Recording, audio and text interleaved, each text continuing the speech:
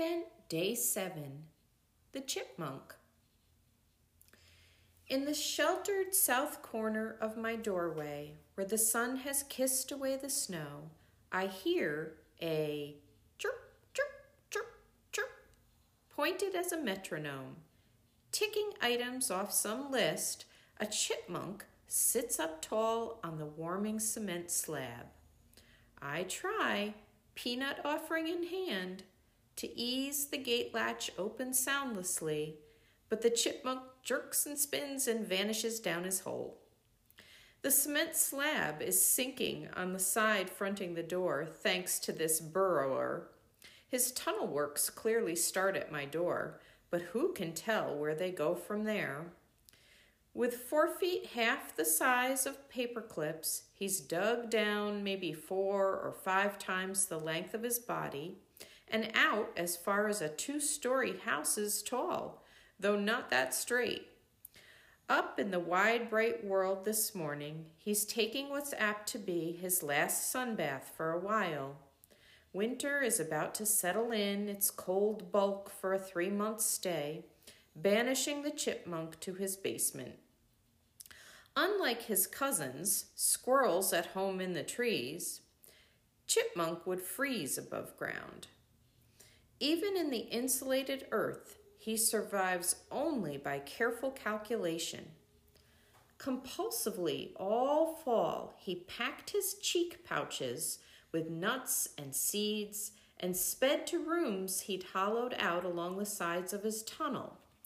Pantries holding all together up to the bushel of winter provisions. He keeps inventory, working for variety.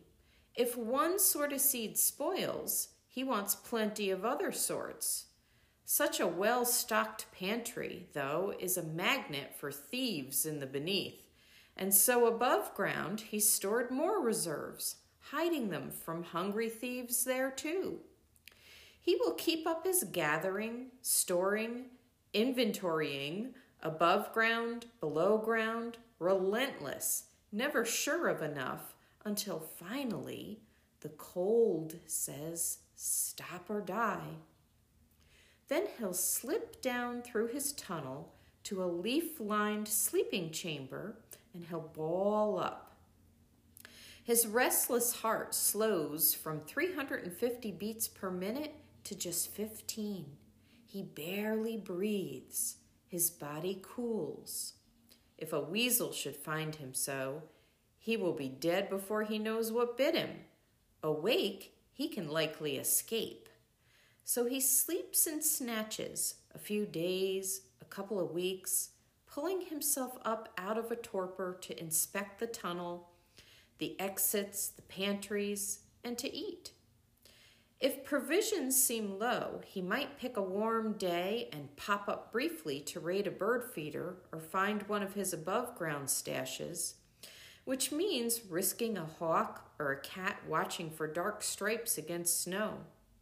So he considers staying put and saving food by sleeping a longer stretch. But that gives the weasel better odds. Also, he has to consider how long this winter might last and how to save food for spring, whenever that comes. So he'll be strong enough then to pursue a mate. A tiny master of risk assessment, he calculates and recalculates all winter long. There's no formula, no group think to fall back on. Flexibility is all. Each chipmunk must, for and by himself, consider which of several choices will most likely bring him through the cold, dark days to the other side of winter strong. He must do this continually with no guarantees. Today, heart beating fast, he makes today's choice.